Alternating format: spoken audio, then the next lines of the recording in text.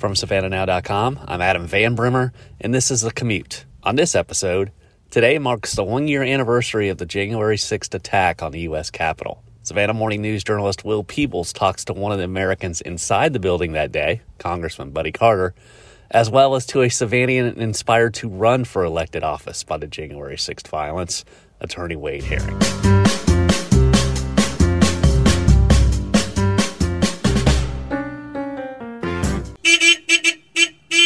Today is Thursday, January the 6th, and this is the Commute podcast presented by National Office Systems. This episode of The Commute is one we've been endeavoring to make happen for some time. Discussions with two candidates for Coastal Georgia's U.S. House seat, Buddy Carter and Wade Herring, about the January 6th insurrection at the U.S. Capitol. Carter downplayed the violence in the wake of the incident a year ago. He labeled it as a situation perpetrated by a few who got out of control and voted against certifying the 2020 election results and President Joe Biden's victory just hours after the attack. The January 6th attack and Carter's response so disgusted Herring that he wrote an open letter demanding Carter's resignation and decided to challenge Carter in the 2022 election.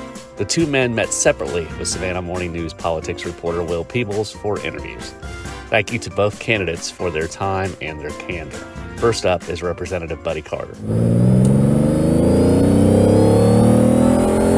Well, thank you, Buddy, for joining us as First District Representative Buddy Carter. You will be running for re-election this year against Wade Herring as a Democrat from Savannah, as well as Joyce Marie Griggs from Brunswick.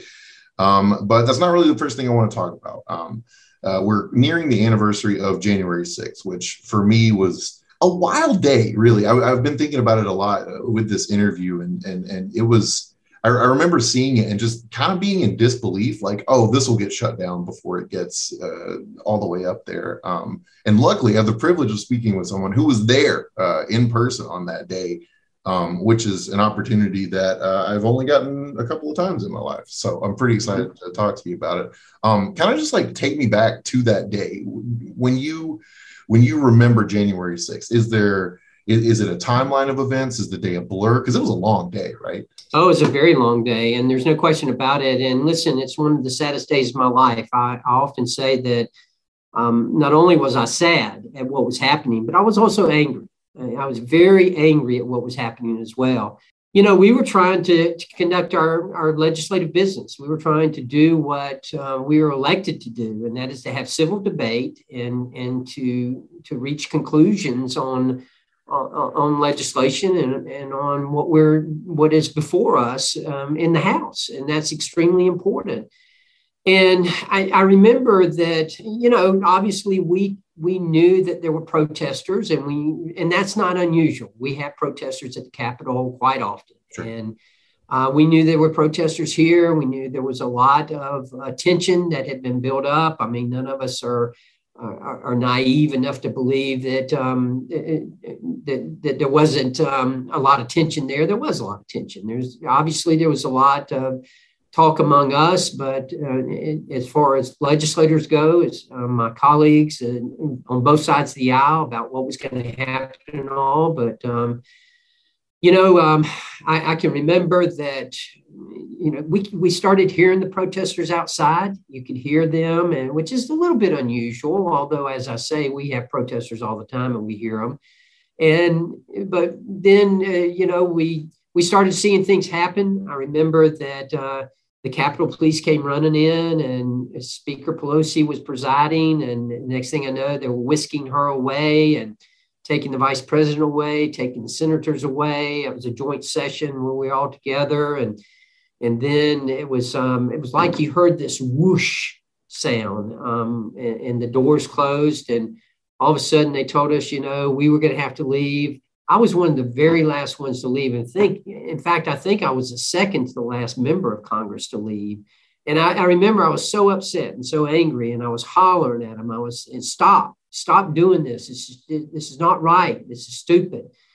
And then finally I left, and I know Mark Wayne Mullen from Oklahoma, one of my good friends, was the very last one to leave, the very last member to leave. But they took us to a secure spot in the Capitol, and of course we were all together then. But it really was a very sad day, but a very angry day for me because I was really, really upset about what was happening at that time. And I want to say that I condemn the actions of these people because this is not what America is about. And this is not the way that you protest. Yes, you have every right to protest, but you have to do it in a civil way. And this was not done in a civil way. These people, I condemn what they did. They should be arrested. They should have their due process, as any criminal should have. And there's been some question about whether they've had that recently or not. But they should have due process, and they should be prosecuted to the full extent of the law because what they did was wrong, and I condemn what they did. When they came in and they started ushering folks out, was it hush hush or was it? I don't know, because you guys were meeting, like it was like you were talking and you were confirming the vote. It's a huge day, right? Like what? I don't know. What was the temperature in the room? Did people start looking at each other, nervous, or what was that like? Well, first of all, they have these packets, if you will, under the chairs that have gas mask and all in them, and they were wanting us to put those on, and nobody knew how to put them on. I mean, it was somewhat comical in that respect, and nobody knew how to get into them. But some people were trying to do that. Other people were being ushered out, and it was not. I mean, you would have to say it was chaotic, but at the same time, it was organized chaos, if you will. And if there is such a term, I don't know if that's an oxymoron or not, but nevertheless, it was somewhat surreal to think that it was happening. Keep in mind now, they never did breach the House. They never did get into the House chamber. They did get into the Senate chamber, but they didn't get into the House chamber. But they were, being destructive and breaking out windows, which really, really angered me. And I still condemn what they did because it was just simply not right.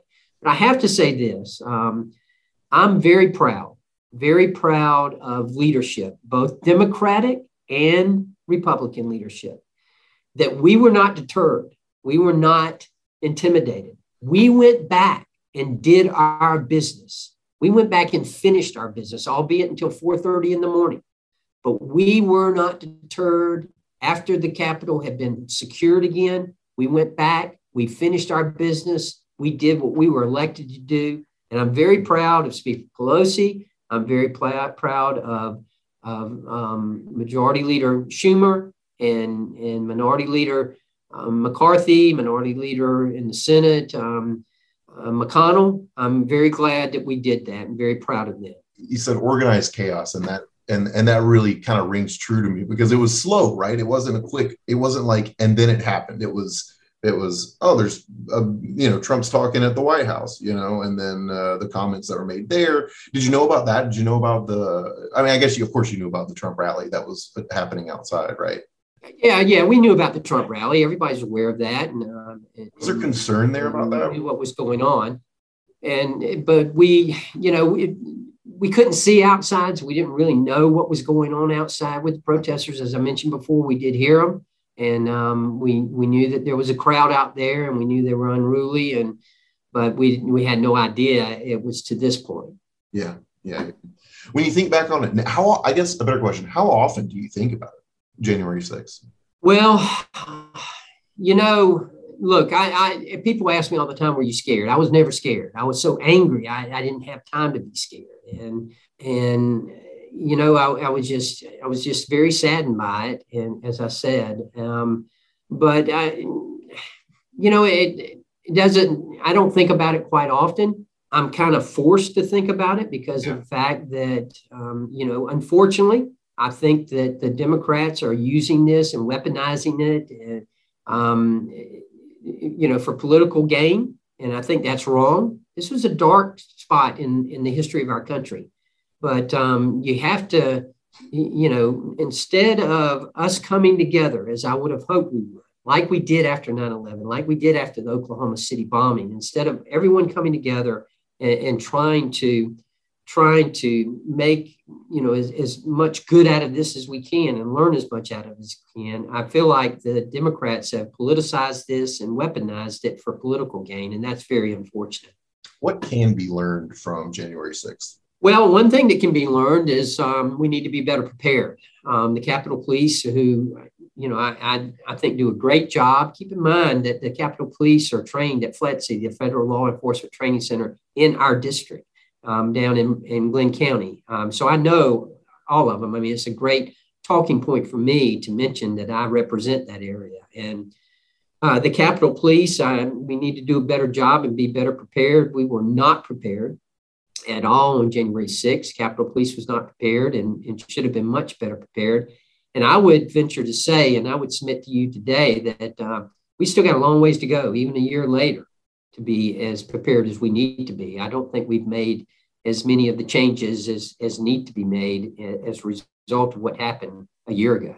Yeah. It's interesting because to me, January 6th raised a question. The more I thought about it over the course of the year, and even going back to 2018 for Georgia, especially with Stacey Abrams, I wonder, are we ever going to have a large scale election that's, as highly publicized, as highly big of a turnout as the 2021 was or the 2018 one was for Georgia, where the loser just says, I concede, I lost, you beat me? Or will it always just from now on be, it's rigged, they're cheating, Well, in all fairness, keep in mind that Stacey Abrams was the first one to do this. I mean, she did this 4 years ago. I mentioned. Yeah, but to your point, and I think it is a good point. I think it's a good question. Are we going to accept the validity of the results? Well, I have to say that I applaud the Georgia State Legislature for the Election Integrity Act. I think that they have made cheating harder in the state of Georgia and voting easier. And I have much more confidence now in our voting process than I did 2 years ago when this happened. So I'm much more confident that the results will be more accurate than they were. There are a number of reasons that I think people have questioned the validity of what happened or the election results back then. I have never said that they were inaccurate. I've never said, I don't know. I don't know the answer to that question. People ask me all the time, do you think there was fraud in that election? I do not know the answer to that.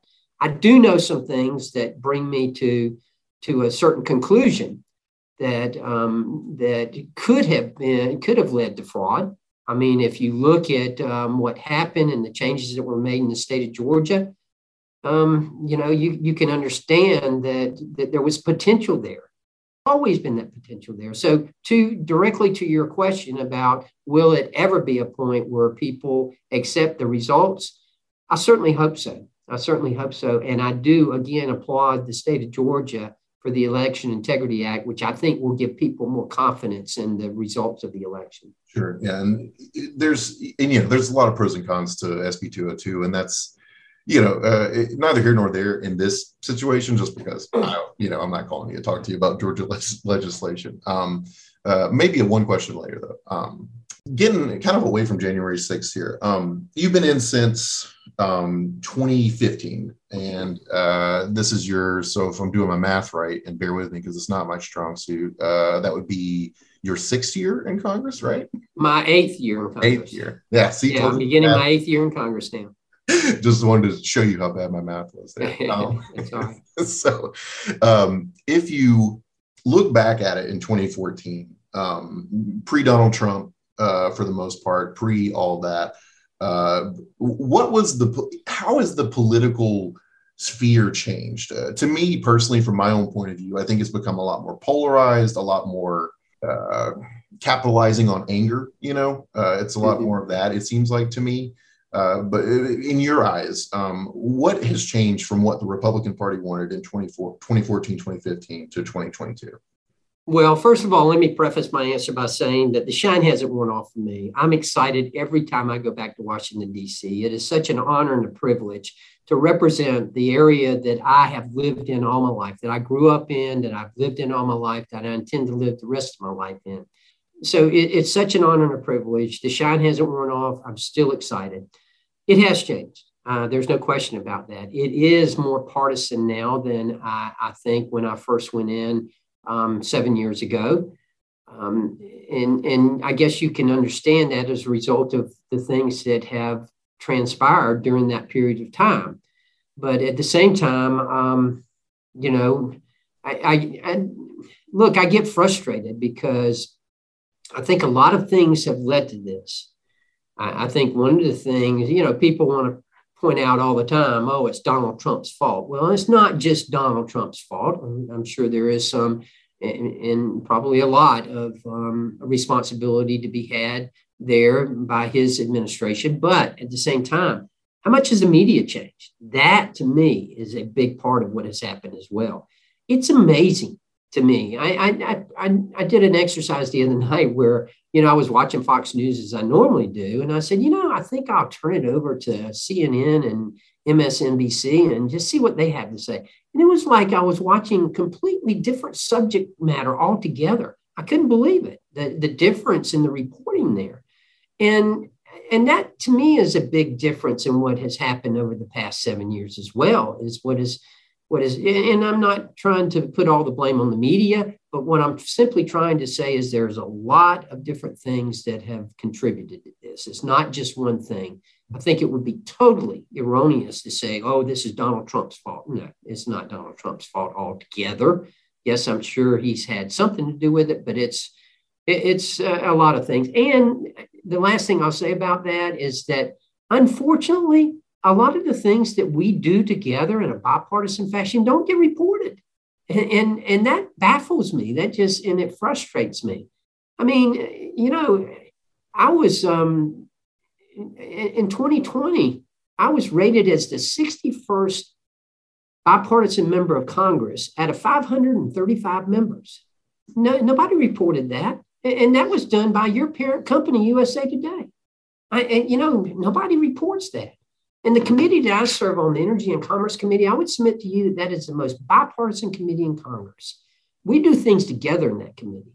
I mean, if you look at what we've done in the past, there's no question about it, that has been a bipartisan committee. Unfortunately, this past year and probably for the past couple of years, it's turned into a very partisan committee because of leadership and particularly of the speaker and her influence over the committee, which is very unfortunate. But we've still managed to produce some good products and get some good legislation out. I mean, cures. The Cures Act is a product of the Energy and Commerce Committee, and I think is some of the best legislation that has been passed in the past couple of decades.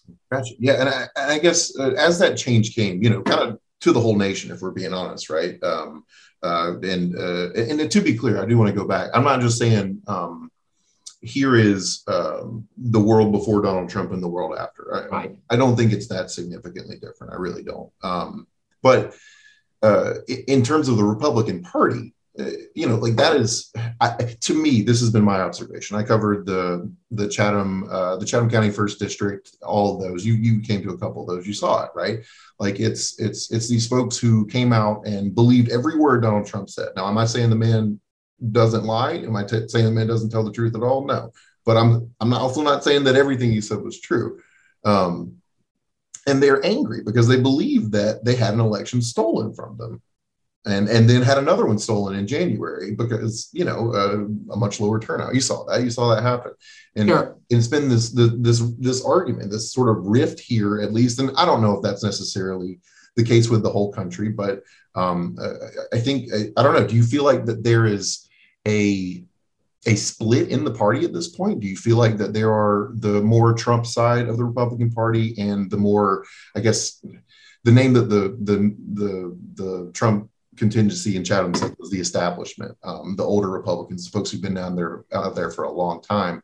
Which side of the party do you appeal to? Well, first of all, I would disagree that there are two Republican parties. There are not. There's one Republican Party. We're a broad tent. We include many people, many different ideas, and so does the Democratic Party. Now, don't think that they don't have their extremes over there as well. Yeah. I've witnessed the squad, and I've worked against and tried to work with the squad. And I can tell you, they have as much division over there, if not more, than we have in the Republican Party. No doubt. Yeah. I think this brings about a discussion of, is it Donald Trump? I'm not sure people really grasp. I don't think it's as much Donald Trump as it is, people in the Republican Party in particular are saying, we want somebody who's going to stand up for us. We feel like we haven't had somebody who really stands up for us. Republicans in the past, I think, have been somewhat complacent and not stood up for the things that they believe in. I think Donald Trump was the right place at the right time with the right message. He was willing to stand up and he was willing to fight. Now, when I say fight, fight's got different connotations. I don't mean physically fight, but I mean, stand up and argue in favor of them. And I think Democrats do that. They're willing to blow the place up in order to get their point across. Republicans have never been that way. And Donald Trump finally gave them an opportunity to say, hey, there are things that we don't accept here. Slavery is not my fault. That happened 130 years ago. I didn't have anything to do with that. And you want me to make amends for that? You want me to pay reparations for that? That's not my fault. Look, I want everybody to have the same opportunity, but I don't want handouts. I don't want somebody to be given a handout and me have to work for it. I mean, it's just, I think the part of Donald Trump is overblown. And again, I think he had the right message at the right time. It was what people in the Republican Party were looking for. Less of that quiet power. That's kind of been the calling card, I guess, for Republicans for so long. Yeah, I don't know. It's interesting to talk about it because, this is your constituency, right? Like you have to appeal to these folks. Do you ever feel like you've, emulated Trump rhetoric, like been a little more stand up for Republican issues kind of than you have been in the past? Perhaps so. Perhaps that he has given all of us more confidence, if you will, to stand up and to stand up for what we believe in, because we do believe in limited government. We do believe that government should play a limited role. And we do believe that we got serious concerns in this country, that we are committing intergenerational theft right now with $30 trillion in debt, and that this is not what we should be doing and what our forefathers had in mind for us to do, that we've got to have fiscal responsibility, that we've got to put the family first, that we've got to protect the rights of the unborn, that someone's got to stand up for the unborn. And we're not talking about a choice here. We're talking about a baby here. There are things that, look, I'm willing to work toward a compromise on a lot of different subjects, but there are some that I'm just not going to be able to compromise on. And pro-life is one of them. Yeah. Well, let's tell you what, man, let's bring it down to the state level. We've got a few races in Georgia. Not going to push you super hard on this just because this is really out of my own curiosity. There is a challenger to Brian Kemp in the governor's race, and it's David Perdue. And David Perdue is Donald Trump's pick. And I know I keep bringing Trump up, but it's kind of hard not to. The man really just exists even after he's not in office. I don't know. But who do you have? Who do you see there? Who do you like in the Georgia governor's race? Well, I like the Republican nominee is who I like. Look, I wish we could have avoided this. I think everybody wishes we could have avoided this, but it is what it is. And we are very fortunate to have two good candidates. I think Brian Kemp's done a great job as governor. I think David Perdue did a great job as senator, and that if he were to be elected governor, he'd do a fine job there as well.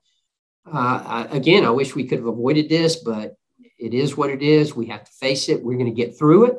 I've talked to both of them. I talked to both of them the week that David announced and told them that, the only commitment I ask of them is that when this is over with, when it's over and said and done, that we all come together as Republicans, that we make sure that we have a Republican in the governor's mansion after the next election. Because I will tell you that Stacey Abrams, who I served with when I was in the House of Representatives and who was a different person back then, but she represents the values of the state of Georgia about like the man on the moon. We do not need Stacey Abrams in the governor's mansion. That would be the worst thing that we could have for the state of Georgia. It would set us back decades from what we have been able to achieve under Republican leadership. After 2020, with the votes going to Biden and Warnock and Ossoff, do you think, I don't know, I don't want to be like, are you scared of Stacey Abrams? Are you, but is it, do you think that the Republican Party recognizes that it very well could be, a Stacey Abrams win here? Like, is it like, or is the money going into that nationally? Like, I don't know. What's your take on the whole race, I guess? Well, one thing that I think you would be remiss in not in mentioning is about what's going to happen at a national level, because I feel like we are going to have a red tsunami in the House of Representatives. I think we're going to pick up a tremendous number of seats. We've already had 30 Republicans who have announced, the latest one being today, Bobby Rush, who announced that they're not going to run, that they're retiring, not running for re-election. We're only 4 seats short right now. And I think you're going to see a big swing, which is typical during the midterm elections for the party who is in control in the White House. They typically lose 27 seats. I think you can see a lot more than that. And that will have an influence on the Georgia race as well, because I think you're going to see a lot of Republicans get out and vote come November, as opposed to what happened last February with the runoff in the senatorial races. The Republican turnout was abysmal, and that's just a shame. Yeah. You yourself were kind of mulling around a Senate run for a little while this year, but then Herschel announced. Do you like Herschel? Oh, I like Herschel a lot. Let me tell you, Herschel Walker is a fine man, and he's going to do a great job as the next senator from the state of Georgia. I'm a big Herschel fan. Herschel and I are friends. I committed early on back in, I guess it was probably January, February of last year when Herschel and I talked. I told him, I said, Herschel, if you run, I'm 110% behind you, but if you don't, I'm going to run. He told me then, he said, I'm still thinking about it and praying about it. But if I don't run, I'll endorse you. And we had an understanding. He decided to run, and thank goodness he did, because he's a great candidate. He's going to do a great job. The polls right now show him with a commanding lead in the primary, and the polls show him with a good lead in the general election against Senator Warnock. But the telltale sign, and if I could just mention this, I was at a fundraiser up in Atlanta in the Buckhead area, very affluent area, as you know, in Atlanta. And it was a national fundraiser for gubernatorial candidate out of Arkansas. And the week before, they had had a fundraiser for Herschel Walker. They were blown away. And these are affluent people, and they were blown away. They said, look, Raphael Warnock's got a silver tongue, but Herschel Walker's got a heart of gold. And he does. We need Herschel Walker in the United States Senate. It will be a conservative, reliable Republican vote. And kind of to the piece de resistance here, man, it's you're running too, like you're in. Sure. Man, what do you even do? How do you approach it? How do you campaign after, for 8 years in office? Like, what do you do to win this race? What do you do? Because it's usually, I'm not gonna lie, buddy, it seems like it's pretty easy. You've carried pretty hard for the last few sessions here. Listen, there are only 2 ways to run: unopposed and scared. And we're going to run scared. And I respect both of my opponents, the ones who have announced thus far. There may be more, I don't know. I respect both of them, and I think they're both. I think they're both very intelligent, and I'm sure they will know the issues. I know Joyce Griggs knows them, and I'm sure Wade Herring will know them as well. But we will fight hard, and we will run a hard campaign, and a lot of it will be based on our record. I think that if you look at what we have accomplished here in the past 8 years since I've been a member of Congress, with the results at the Georgia ports and everything that we've been able to achieve there and down in the Brunswick ports, the economy and what we're trying to achieve there, the quality of life here in coastal Georgia, which, as I mentioned earlier, is my home and where I love and lived all my life. And I think we've got a great record to run on. And one of the candidates, Wade Herring, you guys know each other, right? Like you. Sure. And I know Joyce Griggs as well. Joyce and I ran against each other, and I've known Joyce ever since she ran against Jack Kingston years ago. Sure. 2002. Yeah. But the interesting thing for me, at least, about Wade is that you guys go to the same church, right? Yeah. Well, there are a lot of people who go to the same church who have different political beliefs, but yes, we do. Sure. Yeah. I wondered about the dynamic there, like, is it a personal relationship? Is there any strife there now that he's running against you, especially after? No, listen, I don't carry personal strife against anyone. I am disappointed that he decided to bring that out about church. I think that was unnecessary. That I don't know what that leads to the conversation, but look, I love my church. I've been there for over 41 years, going on 42 years now, and I understand there are some people in my church and in the Methodist Church that I've been a member of all my life that we disagree politically on things and on the role of government, and particularly on the role of church and the religious community and what role they should be playing in society. So, I think I'm very disappointed that Wade decided to bring that up. I think that was unnecessary and caused some tension in our church that did not need to happen. And let me apologize here because I feel like I've struck a chord. No, that's fine. Because I don't know if Wade said that first or if Will People said that. No, he did. Okay. He did, and I just knew about it, and I sure. Personally, I thought it was interesting, right? It's just two people. Well, and listen, Wade Herring, Susan, and their family. It's a fine family, and Joyce is a fine person. This is, listen, I've been doing this a long time, and it hurts when you read things in the paper and hear things, and it hurts you, especially when you're alone. But you understand that that's part of it. It's not the fun part of it. And you just have to move on and be strongly convicted in your beliefs. And I am strongly convicted in my beliefs. I truly believe that the conservative movement in our country is where our country needs to be. And we need to stop this socialism that is taking place right now. Listen, I've been in Washington, D.C. I will tell you, these people are serious. They want socialism. And they are moving towards socialism. It amazes me to see people from Cuba holding up American flags saying, we want what you've got. And then for the Democrats to be saying, we're going to give you what they've got. It makes no sense whatsoever. I guess, and just to kind of wrap all of it up, to put it all in as neat of a package as we can, what do you want to say to the people of the First District? Well, what I want to say is that, first of all, it is an honor and a privilege, and I consider it to be both, to represent the people of the First Congressional District of Georgia. As I've mentioned so many times, my home, where I've lived all my life and where I intend to live the rest of my life. I work hard every day. No one in Congress works harder than I do. I work hard every day representing the people of the First Congressional District of Georgia.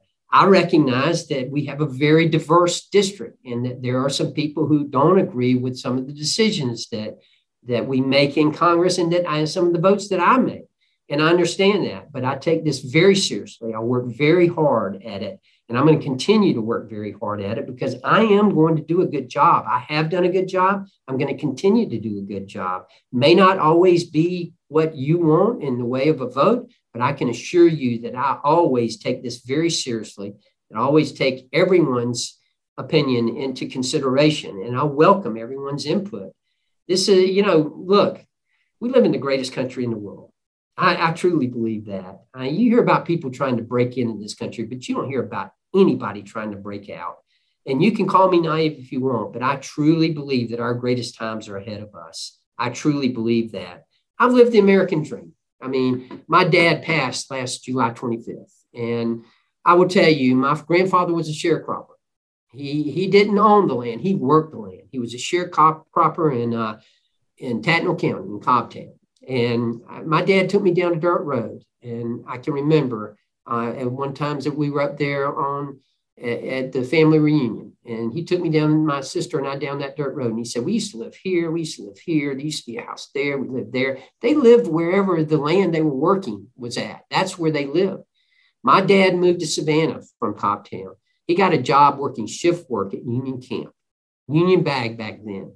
He told me, he said, I took every penny I had in my pocket and I put gas in my car and I rolled the windows down and I just went around driving and saying and shouting out the window, I got a job at Union Bag. I got a job at Union Bag.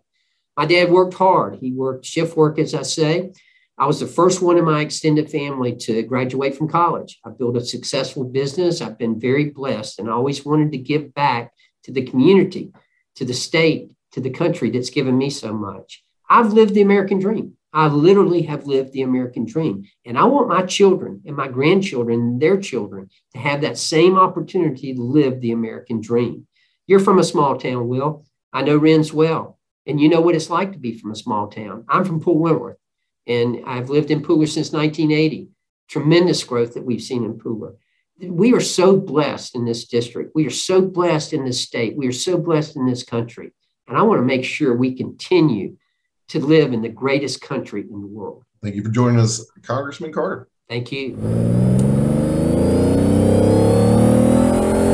Thanks again to Congressman Carter. We'll get to his challenger, Wade Herring, in just a moment. In the meantime, I need to plug the Commute's presenting sponsor and favorite local business, National Office Systems. If you are a regular listener to the Commute, you know about Scott Center and his team over at National Office Systems and how they are Savannah's experts in office design and outfitting. They work with top quality suppliers such as Dirt Modular Interiors and Herman Miller Office Furniture to create comfortable and productive workspaces. Learn more by visiting www.natoffsys.com. That's www.natoffsys.com. Now, here's that discussion with Wade Herring. Well, first off, Wade Herring, thank you so much for joining us today. You are a candidate for the 1st District of Georgia for the upcoming congressional race in the midterms. I guess just to kind of get started, you've talked a lot about January 6th and specifically Buddy Carter's reaction to it. So let's just jump right in here, man. That was the impetus for you jumping in the race. You wrote the column. There were some billboards, involvement with the PAC. What is, I guess, take me through that day. Take me through January 6th. Was there a specific point where you were like, okay, now I have to run? Well, I was at work, as I typically am on January the 6th, and I started hearing people out in the hallway talk about, have you heard what's going on in Washington? I started receiving email alerts from news services and emails from friends around the country. And so I pulled up the news on my computer, don't tell the IT people at my law firm, and watched in horror as I saw an insurrection riot overtake the Capitol, something like that in our country. I left work early that day. That's something I rarely do. I was not able to focus. And that night, Susan, my wife, and I sat on the couch, anxiously watching what was going to happen to the future of our country. One brave moment I'll always remember, the young women interns who secured the box that the electoral votes are kept in. They'd secured that box to safety. But the Capitol had been cleared, and the camera goes to the House floor, and there stands Buddy Carter and 5 other representatives from the state of Georgia to vote to overturn the election. I could not believe that he would do that. It was a fundamental violation of his oath of office to protect and defend the Constitution. It made me angry and disappointed and sad. And I knew that night that I had to do something, and I had to do something public. So I did end up writing the letter, the open letter that the newspaper published, asking him to apologize and resign. But after that, I realized that what was at stake was so serious. It's the future of our country is at stake. That I had to do more than just write a letter or help purchase some billboards, that I had to get off the sidelines and I had to run. And so that's why I'm here today, and that's why I'm running. Gotcha. And I think it's interesting because you know Buddy Carter, right? Like, you guys go to the same church. Is that right? Correct. What is that relationship like? Like, did you see him at church and like something like, no, buddy, I don't really agree with what you did that day? Like, what, I don't know. How does that play into, I guess, the race as a whole here? Well, because of the pandemic, January, the church was largely closed. So I have not seen him at church since this happened. And then once I became a candidate, I started attending many churches. But I think the fact that I do know him made this more real to me. He knows better. But for me, he's not some abstract person that you only see on TV or read about in the paper. I know him, and he knows better than to do what he did. And what he did is wrong. And again, I go back to our democracy is at stake. And that's why I'm running. That's why I put my law practice on pause. That's why I'm devoting my full time to this, is because the future of our country is at stake. And at least initially, you've raised a lot of money right off the bat. And I don't want to dwell too much on it because money isn't everything. But to me, it's one of two things. It's an indication of the people wanting change, especially in your case with all the individual contributions that you have. But it also could be an indication of, I'm very well connected in Savannah and my friends are willing to give me money. I don't know. How do you see yourself as a representative? Is it the support of others? Are you, I don't know, what makes you think that you're the right person to do this? Why not just go find someone else to run, right? Well, the truth is, this is a very hard task I've undertaken, and not many people are willing to do it. I feel called to do this. And because of my deep roots in the community, because of my record of being a volunteer in this community as well as a business professional, I feel like I'm qualified to use that experience to represent the people of this district. In terms of the money, that's important, but as you said, it's not the only thing. But we have, last time I checked, we have nearly twice the number of individual donors that the incumbent has.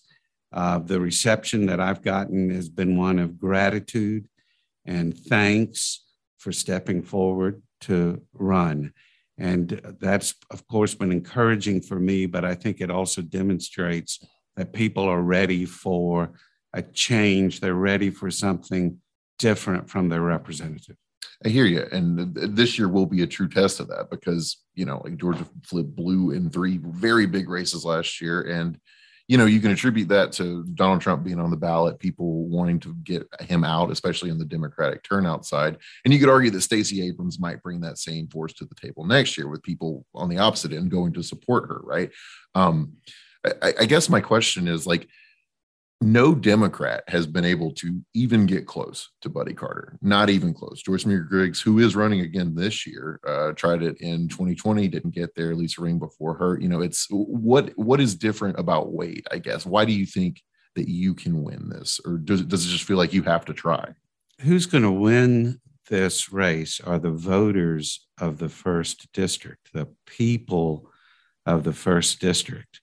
And the people of the 1st district want a representative who represents the families and the people of this district. They don't want someone who's gotten caught up in the Washington game and is playing politics, is playing the politics of anger and division, is following a playbook that somebody else gave him. What the people of this district want is someone who's going to put them first, and that's what I intend to do. Gotcha. So something that we've talked about, I guess briefly, is your political platform. I think it's pretty common for people to assume that if you're a Democrat, you support X, Y, and Z, and if you're a Republican, X, Y, and Z. Are there any big differentiations for you? What are some of the issues that you're really looking at addressing? What are the things that, in your mind, those 1st district residents care about? Well, I started meeting with people and listening to people as I considered whether or not to run as early as February of this year.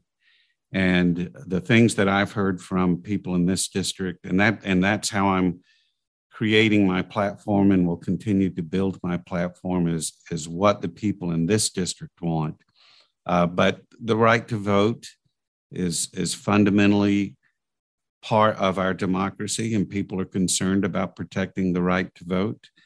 And a lot of the issues are, quite frankly, pocketbook issues. But when I say pocketbook issues, I mean things like the infrastructure bill, for example, that will mean jobs for this area, will mean improvements in roads and bridges, will mean improvements in the port. Mr. Carter voted against the infrastructure bill, and the very next day issued a press release congratulating the port for receiving $8 million in emergency infrastructure money. I am for accessible and affordable health care. And again, that's a pocketbook issue. If you're sick, you can't work. If you got medical bills, you can't build the kind of family life you want to. The pandemic has taught us about underlying conditions. Here in the first district, that means things like obesity, diabetes, and hypertension.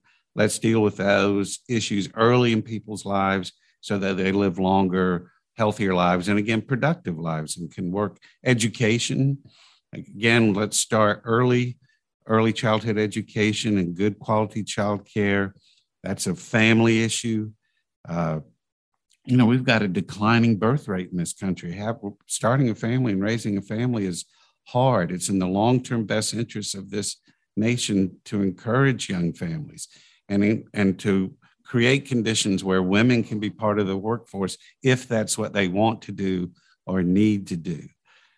So those are some of the, one other thing, this really special place where we live with our barrier islands, the Altamaha River Basin, the Okefenokee, we've got to protect that and make sure this special place remains the special place that it is, where we want to live and where visitors want to come and visit. So those are the kinds of things that I hear people talking to me about, and those are the kinds of things that form the basis for my platform. One thing in there, I did have to, because I had to clarify this myself, actually. The $8 million for the port was not from the BBB. That was from a different thing that passed the same day. I was actually corrected on it, so just wanted to correct you on it as well. Sorry, I'd feel weird if I didn't. But yeah, that's interesting. It's because I think that's a platform that I think is expected, right? I don't know. Are there any? What are you hearing from people when you go out and you do these campaigns? That's like people are saying, well, we want the right to vote. We want women's rights. They're speaking on those big terms, right? Not the Chatham County terms, not we need usually funding for the port's the thing that people go for first. It's I don't know, hyper local stuff. Is there anything on your mind that needs to happen here that you can deal with on the congressional level? Well, the port, of course, is important. The military is very important to our district. I want to make sure our men and women in uniform are taken care of, and that when they leave the service, that our veterans are taken care of. Again, this unique place where we live, the environment is important. Whether you're a hunter or a fisherman or you just enjoy going to the beach, those are things that are important. And now that the infrastructure bill has passed, I would want to make sure that our district got its fair share and that money was spent appropriately and wisely, but that we got our piece of that money. So those would be the kinds of things that I would be advocating for as a representative. Gotcha. And I do want to talk about campaigning as well. Before going into the race, I don't know, did you have anything in your mind about what campaigning was like, a preconceived notion about it? What has surprised you, I guess, as you've gone into this process and gone along and been meeting people? And you said you were going to churches, right? Right. I don't know that there's been any big surprise. I've always been interested in politics. I have supported campaigns. I knew that this would be a lot of hard work. I've worked since I was 14 years old. I'm accustomed to hard work.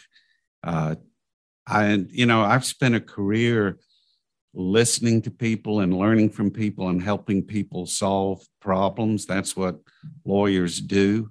And this is a different kind of listening and problem solving, but I don't know that there have been any big surprises, no.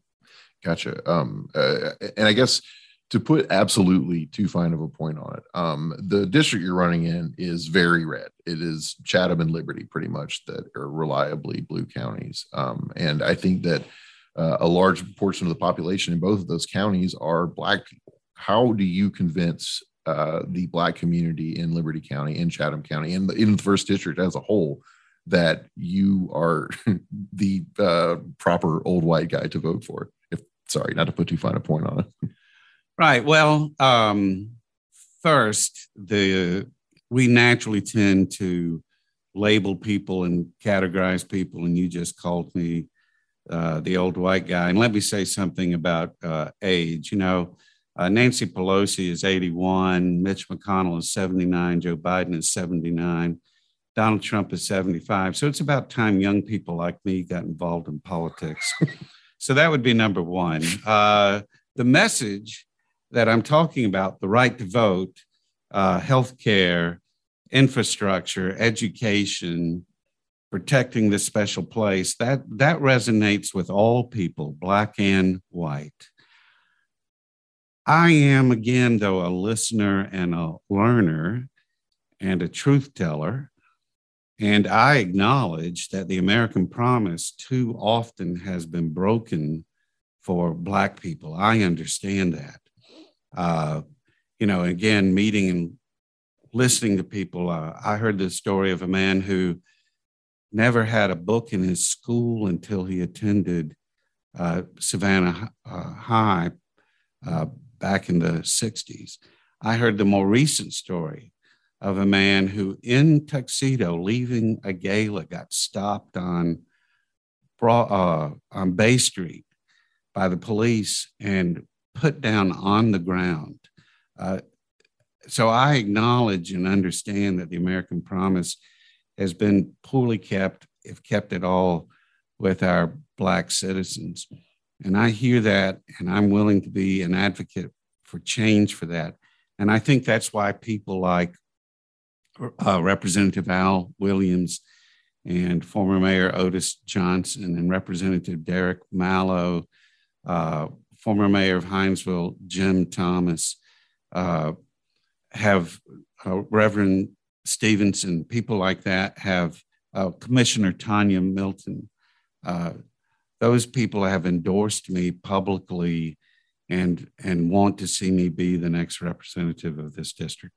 Gotcha. Yeah, and it's just such a huge part of Savannah's community, and it's such a huge part of the first district as a whole. I'd be remiss if I didn't ask you, to be quite honest. I guess what is, I don't know, when you kind of just to dig really into the whole campaign as a whole here, what is the strategy? Where do you think you're going to get these votes? Because it's about 6%, give or take, to 50 for Buddy, right? Like he's about 56% even on a bad year in terms of victory. What is your plan to get that 6%? Is it just pulling folks over from the middle, people who are maybe feel the same way you do about Buddy's voting record and his actions on January 6th? Like where does that come from? Well, I think there's going to be a lot of excitement about this election, even though it's a midterm. As you said, Stacey Abrams is on the ballot. Reverend Warnock, Senator Warnock is on the ballot. People are excited about that. On the other hand, it looks like, the Republicans are going to be fighting over which camp they're in, the Trump camp or some other camp, and I don't know what that other is anymore. I'm offering a different kind of choice for people in this district than they've had before. I intend to get the message out there. Again, I think it's what the people are going to win this race, that they are tired of the anger and division in Washington. They're tired of someone who puts politics before this district, who puts politics before the long-term interests of this country. So I think that message is what's going to win this race. Gotcha. And you said that phrase a couple times. The people are going to win this race. Like half the people will, like it'll be about half. We live in pretty divided times. I don't know. How do you get people? Because, how do you convince moderate Republicans, I guess, or people who disagree with Buddy? How do you really market yourself as the alternative to that? I don't know. Because I'm never going to vote to overturn an election. I'm not going to do that. I'm not going to do that fundamental violation of your oath of office, that fundamental violation of what leadership is supposed to be. I'm going to think long-term and not short-term. I'm going to think about the people and not myself. That's how I'm going to win over moderate Republicans, and I've already been approached by them, and have been said, thank you, Wade. I think that's really everything I had to ask. Well, thank you. Is there anything else? Is there a I don't know, if people take home one thing from listening to this, if they've made it all the way to the end of this interview, what do you want them to know about Wade? Wade's going to put the country first. Wade's going to put the people of this district first. Wade's going to tell the truth, and Wade's going to support the Constitution and the promise of America. Wade's working for a better tomorrow. He's not looking backward at an America that never was. Hey, well, Wade Herring, thank you so much for joining us. Thank you. Thank you very much. Thanks to Wade Herring for joining The Commute. Excerpts from the interviews with Herring and Carter are available in Thursday's Savannah Morning News. If you aren't a print subscriber, you can read those Q&As at savannahnow.com, the online home of the Savannah Morning News. You can get full access to savannahnow.com and our mobile app for just $1 a month for the next 6 months. Go to savannahnow.com/subscribe now and sign up. Again, that's savannahnow.com/subscribe now. Thanks one more time for listening to this episode of The Commute. For more interviews with local newsmakers, check out The Commute archives by searching The Commute with that Savannah opinion. The Commute returns next Tuesday.